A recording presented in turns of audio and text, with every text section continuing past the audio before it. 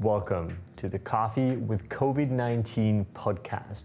My name is Patrick Rolfe, and this is an ongoing media project where we use conversations with some of the leading entrepreneurs and thinkers within the coffee industry to try to understand a sustainable way through living together with our new reality, COVID-19.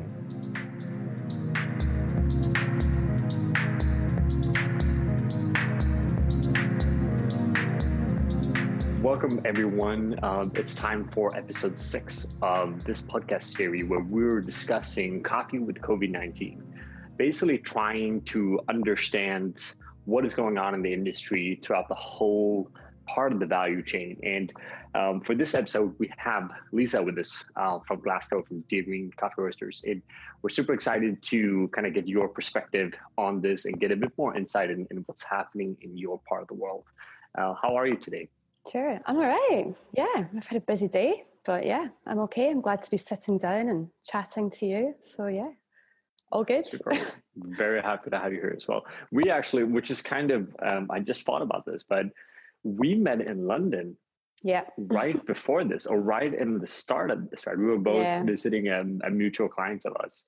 And this was, right in the very, very beginning. And I think it's, at least for me, that was also before I started to understand the bigger picture of what was actually going on, right? Yeah. But I remember well. Yeah. I remember it's the last time I shook someone's hand. I mean, yeah, definitely, right? And that's amazing. It's there's so many different parts of what we do on a daily basis, at least from my perspective, that has completely changed, right? And last time shook someone's hand, that's about right for me as well, right? And that's crazy when you think about it, right? I remember we discussed how you were getting back from the meeting to kind of back home, right? If the planes were actually still running, right? And how we travel, right? Which it's very important questions for now as well, right? Yeah. On the kind of context of that, like where did you actually hear about this for the first time? Like where were you, and then what was your kind of initial thoughts on? Did you believe this to be what it is today, or did you get it all wrong? I was on it actually. So I'm really boring, and I listen to Radio 4. So I don't know if you know Radio 4. Or I not. don't know Radio 4. But So it's BBC. It's when you get really old and you start listening to Radio 4 in the UK and probably around the world. But and it's really informative, and it's quite political. And if I'm in my car, usually I've got Radio 4. So in January, when everything was kicking off in China, I was listening to a lot of reports. I've got like a friend of a friend was actually in China, and I shot him a message, "Hey, hope you're all right." So I was quite aware of it. And then what really hit me the most was when we met in London, and I saw people in the UK with masks on that day. So I flew to London and back in one day from Glasgow, and everything was in the news. We didn't know what was going to happen. We were like, 6 international people at a hotel in a boardroom in London, and we all had a slightly different story or a slightly different awareness. And even then we're like, okay, we're having this conversation about this customer, but is this really going to be put in place? Because we don't know what's about to happen in the world. So I think that was that time, maybe the start of March, when everyone knew there was something, but we didn't know how bad it was going to be. Are we going to have like a 2-week lockdown or a 3-week lockdown? Or are we going to have a lockdown? That was a conversation maybe at the time. But yeah, I went to London with hand sanitizer and didn't want to touch anything in the public places and all that stuff. And I think I was already sort of personally locked down. I was already cancelling meeting friends. I went like at the last minute pretending I was tired because I don't want to be in a public place. I think when you have a business as well, I really needed to protect myself. And that was how my thought process was. Maybe I didn't realize it at the time. So I was protecting myself in order to protect my business, because I knew if anything happened, I'm going to still have to run that business. But yeah, maybe what was it, like 2 or 3 weeks after that, I think the UK told hospitality outlets to close. So all bars, cafes, restaurants all had to close. That was, I think, around the 23rd of March. And that's when all went to shit in the UK. So all the cafes were closing and all of our orders stopped. And I remember having staff meetings every day, listening to the government updates every day, and not really knowing how I was going to pay everyone when I knew there weren't any orders coming in. So it's pretty full on. for sure, right? And I think what you're saying initially as well about is, because when you run a business as well, as you say, like if we're not able to do that, then who will do that for us, right? And that, which is also really complicated. Plus, as one of the things that what we're challenged with as well, and any production company would be challenged with, is that can you use all of your team at the same time, or do you need to divide your team? Like, how do you? We've been hearing so many stories on these podcasts in terms of roasteries having to, split the team into groups, and they couldn't be in the roastery at the same time. And if we focus a bit here on the fact that you say, like, not knowing if you can actually pay your staff, like what actually goes through your head there? Because there's that kind of as an employer, that's a really tough thought process to go through, right? And I think it's a condition we want to avoid as much as we can, of course, right? But what went through your head there, and what actually was there a solution for that problem for the initial part of the lockdown as well? Or I think, well, straight away, I'm a very ethical employer, so my staff were very people focused, and staff are important to me. The team are the business, so I think we were all sitting around the table and everyone's looking at me for an answer, and I knew I didn't have an answer. And that's hard. And you're sitting around the table with people who have children, who are saving for a house or deposit to buy their first property, or saving for a holiday or whatever it is. Everyone's got their own life, their own financial structure, their hopes, their dreams, and you're part of that to them. And you knowing you can't fulfill that is pretty stressful, but also everyone's looking at you almost as their provider, and you need to have an answer and to reassure them everything's going to be all right, when in actual fact none of us have experienced this situation ever in our lives. So what I did was guarantee everyone's job until the end of March on full pay. And then I guaranteed everyone's job in April, but no sort of designated pay structure or amount of days, perhaps reduced hours for everybody, but keeping everyone's job. And that then with the suggestion would reassess as we knew what would happen. And thankfully, we got a job retention furlough scheme in the UK. So immediately it was a relief because we could go, okay, we don't need all the staff. We can't afford them all. And there's a system in place from the government to finance their salary. So that's what we did. And rather than say, okay, you're on furlough and you're not, or whatever, I just offered it to everybody, because everyone had different levels of anxiety around coming to work, or their family situation if they have children, or seeing the bigger picture and knowing if they stayed, there's more job security. And everyone had a different perspective. I gave everyone the option to get back to me over the weekend. And, some people are walking out the door saying, I'll just leave the keys here. And others are, like I've got an email in my inbox before I even got home. So straight away, they took the furlough for their own reasons. And we've had job losses, and because we can't sustain all these, we're like predominantly a wholesale supplier to cafes, restaurants, bars. So that's probably like 90 to 95% of our business at the start of March.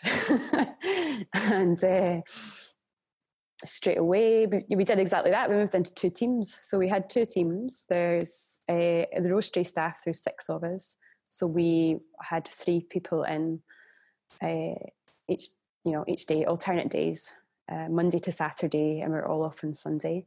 We had a separate coffee bar, which straight away was a different dilemma. We just had to monitor what was happening, and that's in a building that services art students and art studios and offices. So we had to be in line with what was happening in the building to continue to service them, but with, taking precautions.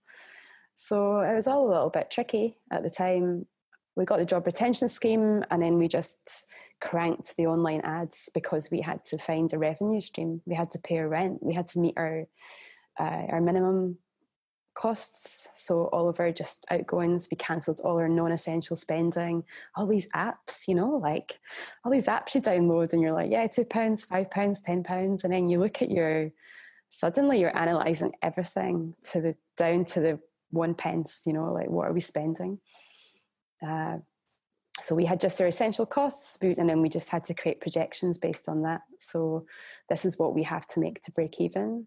And we just taken every week by week, and like, this is our minimum online target per day. And we just switch up our online ads to make sure we hit that, and all the other techniques that you use, like for search engine optimization and newsletters and all that kind of stuff. So that's been our strategy. Yeah, and I think there's something I hear quite common within this podcast, and also talking with other people running roasteries, where we're clearly seeing a transition into online sales, right? Then I had some really interesting conversation, especially with for example, Stephen Layton, which is then obviously part of Has Been and kind of a big online e-commerce business to some degree, right? But he also made a pretty strong point there that online sales is great, and I think most roasteries, April included, has felt an increase in online sales during this time, right? But also it's become redundantly clear that it's not enough.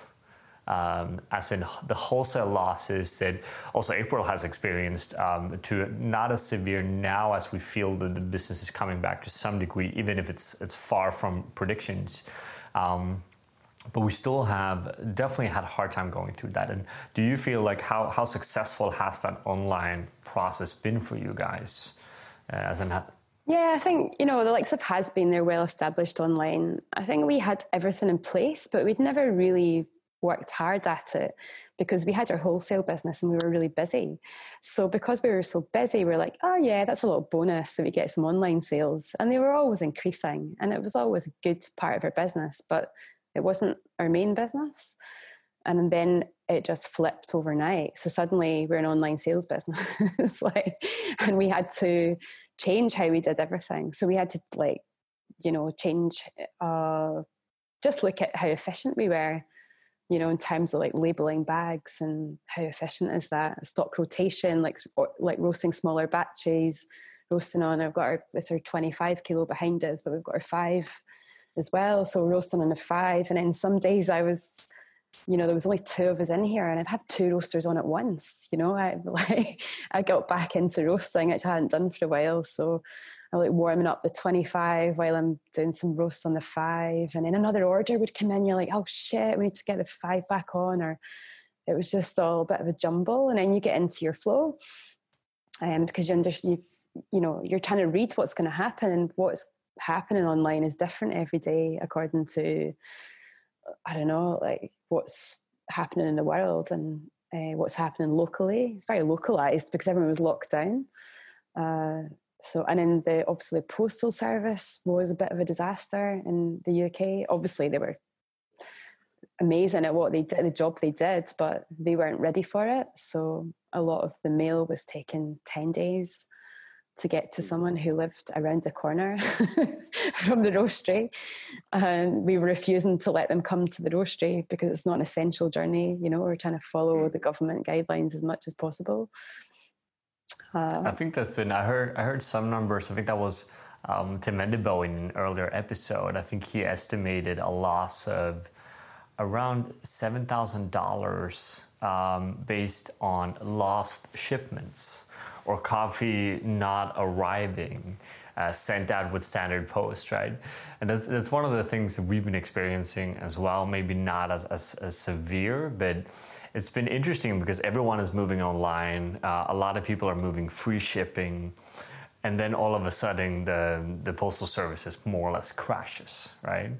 So it's I think for me it's going to be really interesting to see in a kind of a few months from now, where you sit down and you calculate the cost structures, the fulfillment cost, and all of this, to actually see if there was any money coming out of that.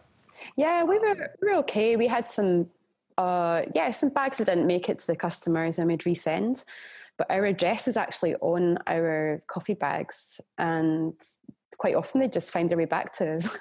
So they'd like get lost in the postal system, and even if the envelope had burst or something, we got them back, and then we just give them, you know, it's product, so it's the cost price you're losing rather than the full retail price, I suppose, and we would just give it to people as a gesture, because obviously it's past our date. We would send it, we'd give it, or want it to leave the roastery at. We can't resend it, especially if it's ground. That's a trend we found, actually. We sold way more ground coffee when we got to a point where we were like 5 or 10% of our online sales were ground coffee, and we were moving to actually just going beans only. We've been working at this for years just to make the decision and make the switch. Then suddenly we're like, do you want us to grind the coffee? No problem. So that was a trend for us. It took us longer, but we got more sales because of it. We had a lot more customer service as well, because people were bored at home and they just want to email and chat and, hi, how do we brew this? And you're like, okay, we're busting our ass getting all these bags and, you know, out the door every day, and then someone wants to chat about like email tennis, you know. So yeah, it's been a very interesting process, right? And I think what I see is that a lot, as you mentioned as well, it's been going back to basics to some degree, right? And your experience with like you being back in the roastery, you roasting, and you know, to those 2 staff, it's almost like, you know, the first time we started the businesses, more or less, right? Where it's like it's you and the roaster, and you're packing and shipping, and that's how it is, right? And that's you know, I'd like to always try to find some kind of positivity going through processes like this, even as, of course, it's an extremely challenging time, and a lot of negative things are coming out of it as well, right? On multiple levels, right? But there's also parts of it where there's an opportunity to kind of relearn, reassess, and rethink a lot of the things in the business as well, to come out stronger to some degree, right? Where are you guys today? Like, what is the current situation in the UK, and also for the roastery, and in terms of volumes and staff and Yeah, I think, well, we're down to 5 full-time staff. We had 10 staff, not all full-time before, but we had 10, we've gone to 5. And yeah, I don't know how that's going to work going forward, but we're trying to stay very lean with our staffing, because we don't know what's going to happen every week. So right before this call, Scotland have had an announcement from Nicola Sturgeon, First Minister for Scotland, to say that we have a further lockdown to like public gatherings. So you can't have people in your house, and you can only meet outside with one other household. So this is a new regulation just from today, but also on top of that, there are little mini lockdowns throughout the country. So Glasgow, where I am, already had a further lockdown than the rest of Scotland, but not as bad as some areas in England. So yeah, we sort of, I think we were heading to a good situation, and now we're going a little bit backwards again. Hopefully it's because the government have learned a lesson from the first time.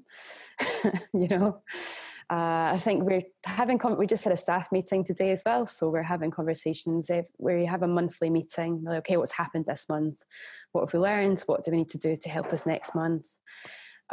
So today, you know, just discussing like all of these things, like what situations are going to put us at risk. Like, we've stopped doing barista training, we don't have anyone visiting our roastery.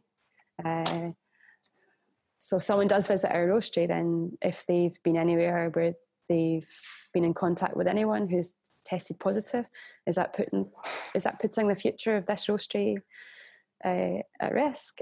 Do we have to close then? We don't know, because actually the guidelines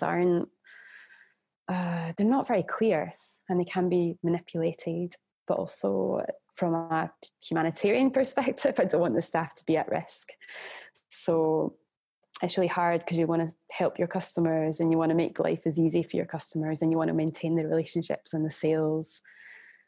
But ultimately, you can't have the sales if you don't have a team, and you can't, you can't have the customers if you don't have a team to help you service them. So yeah, it's kind of tricky. We're in a situation now where I'm really proud of the team. I'm really proud of where we've got to. We lost, like 90% of the business overnight in March.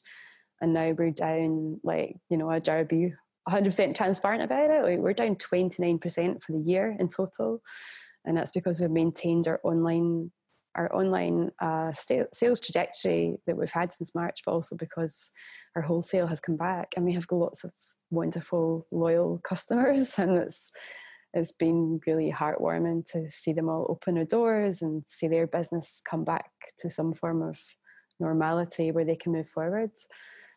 And we just got to keep on top of everything every day and keep looking at projections. And we've been we had an organic growth since day one. We started off coffee maybe at the right time. And we're all really ambitious and, so in here. So I think trying to keep that positivity whilst looking out for one another and managing all sorts of stuff, like mental health of everybody and everyone's personal family circumstances. I think everyone's on their own wave of feeling good today, feeling bad today, or, it's kind of tough. But I think having somewhere to come to work and feel safe and to know that we have something positive happening here and having lovely feedback about our coffee is a nice thing. So we're just continuing as much as we can to keep going forwards and managing every situation and seeing every opportunity. We got our coffee into veg boxes that get delivered to people's homes, and we just trying to find other ways, other business opportunities, and also buying really amazing coffee. Having time, a bit more time to do that, to be honest, for me. Where, if we focus a bit on the buying part of coffee, because it's something that as a roastery owner becomes really interesting. And we talk to exporters here, we talk to farmers, we talk to importers, we talk to a bunch of roasteries, and it's such a different, diverse range of approaches here. Whereas we see canceling projects, contracts, we see again some roasteries buying more coffees. Where are you guys? Because within a specialty coffee, of course, one of the things we as roasteries communicate quite strongly is that the relationship with the producers we buy from, and the continuity in that and sustainability of how we do that. And how have you guys been affected on the green coffee side specifically? I think so in March, everyone panicked and bought toilet roll. And I panicked and I bought loads of green coffee because like I said, I was I kind of predicted the lockdown, I think, before anyone else was really talking about it a whole lot. So yeah, I just stocked up because I thought if traffic is not allowed to move, if there are roadblocks, I was thinking disaster situation, So we got lots of green coffee in stock so that if anything happened, we could still roast and supply. I didn't really predict the hospitality shutdown, to be honest. I thought maybe, it'd be a different kind of lockdown. But then it did get to a point where I was like, oh, we're not going to be able to get through a lot of coffee we have contracted. But also we've run out. I think the timing for the coffee calendar was quite interesting, possibly in very positive and very negative ways. So in a positive way, we were at the end of contracts, really. So we're trying to get through the last of our Guatemala that we'd had for a year. Our Colombia had a couple of months left, and our Brazil is the biggest one, I think, for all roasteries. So that's the only contract we still have an overstock of Brazil, but we don't have the next crop landed yet. So we're still trying to get through that. Maybe we will, maybe we won't, but that's the only one that I've kind of stuck with. And we've worked with this farm for maybe 7 years, something like that. So I really want to make sure that we get through the coffee and then make an order again, and we will. I'm positive I'm going to make it happen.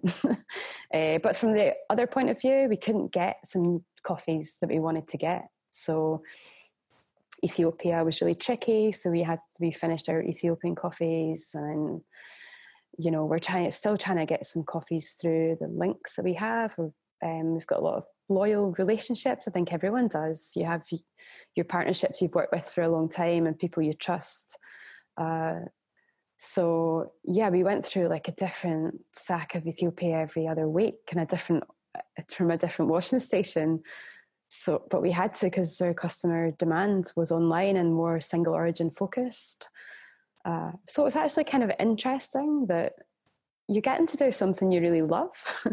You're actually getting to taste way more coffees. So we were doing buying like tables every week of cupping tables.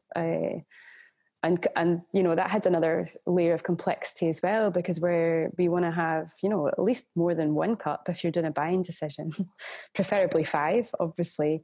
But we want to have 2 people cupping to discuss the coffees together. So you're not going to have 10 cups. So trying to just have at least 2 each. So we're having to ask suppliers for, more green than they'd usually send in a sample, so that we could have that on the table. And finding the time to do that when we've been in here from 7 a.m, roasting, packing, deadlines for the courier, deadlines for the postman, like all this stuff. So we've got to a point now where we've secured a lot of coffee. We've got some really interesting coffees come. I've gone out of maybe I was in a structure that I had created for the business that I hadn't realized, where I was like, we've got our Colombian, we've got our Brazilian, we've got our Guatemalan. I would just sort of tick boxes and also try and, buy for the year. And now I'm speaking to some people where like importers that maybe I haven't worked with before, and taking the time to find out about their traceability information, to start working to form some new relationships while still honouring all the people who've been loyal to me over the years as well. So yeah, it's been quite nice actually to really look at some micro lots that we can work with, and something we can work with in the future to move forward as well. So buying from them for the first time to create a new like sustainability project for the business and for them. But then other stories of, do you want this coffee? We need to know now, because we need to know whether to prepare it for specialty or not. So that further preparation method that happens at origin, and do they have the amount of people to be able to do that? Because their spike came after ours in producing countries. So I don't know how that's going to affect everything going forward. We just have to stay aware and be prepared. I think you can hit us with anything now after what we've gone through. It's how I feel, but yeah, for sure. I mean, it's as you say, like there's a few things there that I like to pick up on that I think is really interesting. First of all, what you say about the timing on green coffee, which is actually quite interesting, and for the people listening in here as well that may not be as in tune with the kind of coffee harvesting cycle as we are, is that we actually had a lot of countries that were finished picking, they finished at least wet milling, maybe they were still dry milling, basically autumn or late autumn time. But we actually had, it actually hit us, I would like to argue, in the perfect time. As in, it's like a lot of contracts, as you say, were fulfilled. And we were sure some people had signed new ones, but we hit us at a time where we could foresee to some degree and make some changes to kind of remain sustainable, right? I'm very curious what's going to happen, and that's a conversation for another time. But we have Brazil coming up, and the Brazil harvest, as we all know, dictates the commercial market to a large extent, which also then is going to dictate the specialty market for 2021. So I'm very curious to see what will happen with the coffee market at large now, right? We hit all-time low last year, and I'm very curious what will happen, especially 2021. 2020 seems to be predictable so far, right? But it's It's interesting to see. One of the things you say as well is that you have an opportunity to reassess some stuff, to watch. Okay, these are the practices we have done so far, and again, it's important to link back to the fact that any kind of disruption, even one as unwanting as this one, it's still an opportunity, right? To see your company from new perspectives, right? So I'm pessimistic in the sense that I think this is going to go on for a very long time. I think we have there's some people on this podcast that predicted 2 years until market stabilizes. I will probably be one of them, as in I don't see a solution anytime soon. And as you mentioned in Glasgow, and we have the same in Copenhagen today, where we have further quarantines and going kind of back to that kind of late fall period. But it's also important that we take the time to actually make something out of this and see something positive, right? And reform the structures of the businesses. And one of the things I'm interested to discuss a bit, and that's mainly because I'm very much in it myself, because April as a roastery is also very much a wholesale roastery, and have businesses start as well, right? But one of the questions that I'm starting to hear in our part of the industry is whether it's going to be sustainable in the future to build a roastery on wholesale. Is wholesale dead, for lack of a better term? I mean, of course, it's going to be around to some capacity, right? But would you actively restructure your business for the future as well to try to kind of hone in on different revenue points? Yeah, no, for sure. I mean, right now, I'm just relying on online to cover the cost of the business. So what we get on wholesale is a bonus right now. But the balance is tipped, but it could tip the other way next month. So it's like running two businesses simultaneously. And then it's, working out, we've got our packing area. So we're like, should we split that packing area into wholesale and retail? Should we have certain hours of the day that are just wholesale or retail? But then the next week, something new happens and we're like, no, we can't really do that. So, we've got a kind of structure to the day. We've got deadlines for Royal Mail collecting. And it's really, really difficult. I'm doing all the deliveries as well. So I'm the delivery girl now, but I love it. So that's fine. So I get to see all the customers, but I could do the deliveries in 1 hour 3 months ago, and now it's like 4 hours. And, Glasgow's pretty small. So I can zoom around and kind of see everyone. I think, we have some incredible customers that didn't close for one day, and they did takeaway right the way through lockdown. And their volumes were, more than they'd ever, of coffee that went through was more than what they ever had done before. And then as the lockdown eased, other places open, and then their volumes went back to what they were before. We've some businesses have closed, and some are only just opening, like now. They've been closed since March.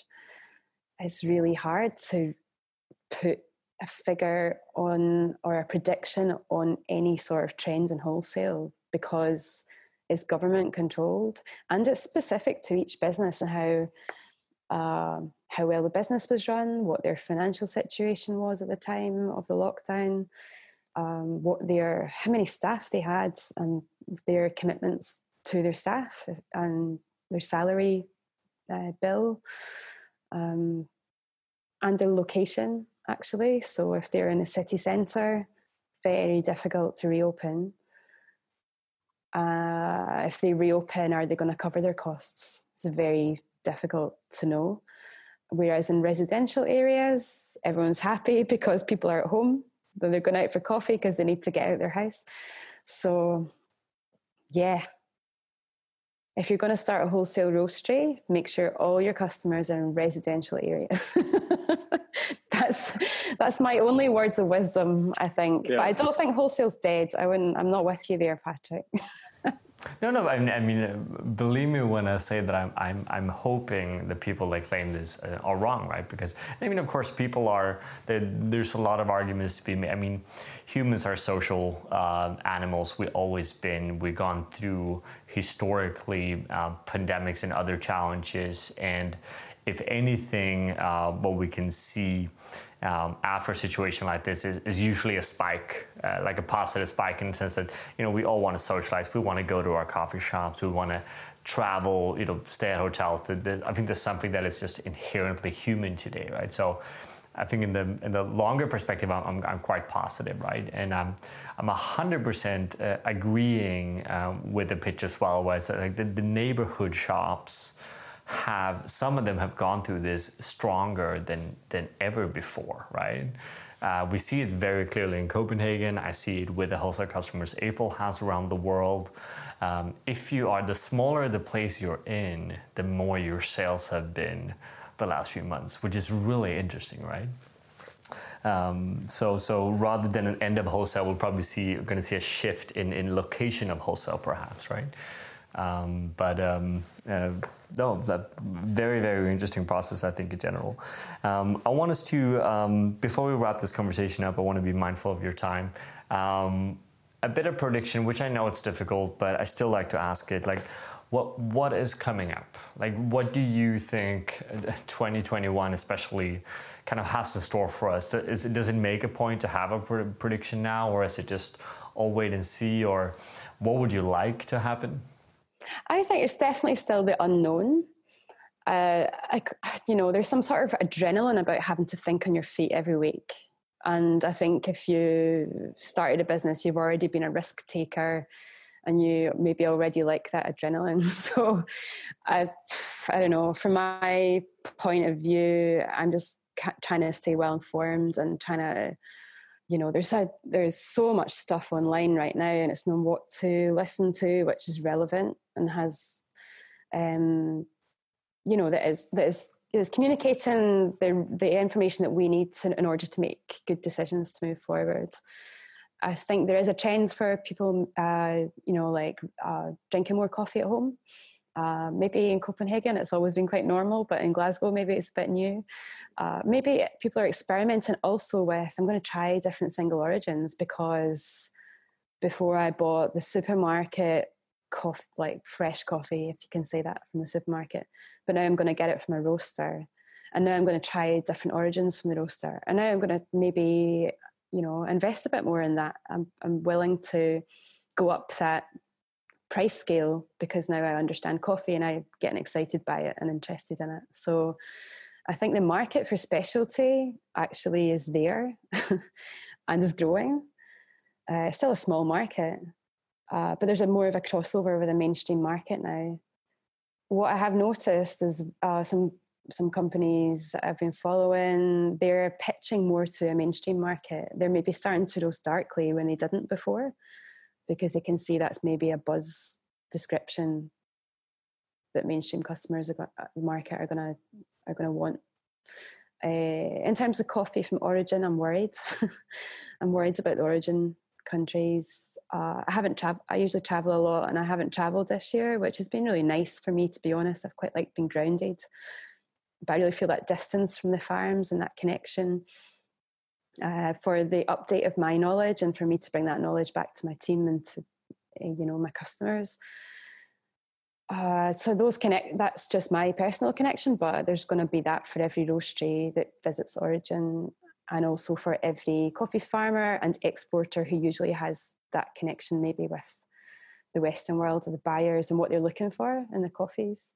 I don't know, that's just me thinking out loud, but no, I think that's a very strong point, and I think basically everyone I talked to so far on this podcast have a very similar experience, and I think for a lot of us, at least me myself, I get a lot of my energy from one or two trips early in the year to some of my favorite farmers, right? Because there's a level of an inspiration there, and I think in the very foundation of what we do is the farmer, right? There's no way around that. So I think that's really important. I think that's it goes in both ways, because I also hear people discussing, well, we can do, we had Nadine on from Primavera earlier in the podcast as well, and we were discussing, virtual visits to the farms. And I mean, that's really interesting, right? And that something positive can come out of that. We all travel too much. It's not good for the environment. We know that as well. So there's interesting things that can come out of this, but there's also a very real sensation that I think specialty coffee is where it is today because of the relationships we have with the farmers. And I think that's very, very difficult to get online in the same way. You might be able to maintain that relationship, but kind of putting the seeds in for it and allowing it to grow requires us to actually meet. So it's going to be interesting to see what comes out of that. And also a very interesting point, I heard what you mentioned there about the some roasteries are kind of, we're switching up the products to maybe then, meet a different market. And I think that's really interesting, where I'm predicting a kind of fundamental change in how the specialty coffee scene will be structured. And I think we're going to see a lot of kind of different versions of specialty, like a segmentation within specialty coffee industry, which I think already before this year has started, right? Whereas it's not just commodity and premium is specialty, or whatever you want to call it. It's going to be specialty, and then we have a bunch of different tiers within specialty, right? Which is also going to be interesting to see. I'm not really sure how that's going to affect the industry, but it's fair to say that the industry will not be the same moving forward, right? I think so. It's going to be like pre-pandemic, post-pandemic conversations. I feel lucky I've had the opportunity to travel. I feel lucky I've done my Q grader. I feel lucky I've done I'm sensory AST. I've done all of these things already. So I feel like in terms of running a roastery, I've got all the tools and the experiences. So I have integrity in what I can talk about for the coffee industry with my customers, and I can communicate the right message. If it's new roasteries, they haven't got that behind them, and maybe they won't have that opportunity going forward. So there's going to be an element of the companies who have that and who haven't, and you really want the industry to progress. You want people to go to Origin. You want baristas to go to Origin. You want all of these things, like the SCA, like all the classes that they do, barista training. We're not doing it right now. I don't know if any other roasteries are. I need to check that out and maybe chat to some more people about it. I've chatted to some people already to understand how they're thinking about it. It's nice to talk to other business owners and be collaborative in our thoughts to find out a way forward. So are there going to be less people trained as baristas? What's the standard of coffee making going to become? There's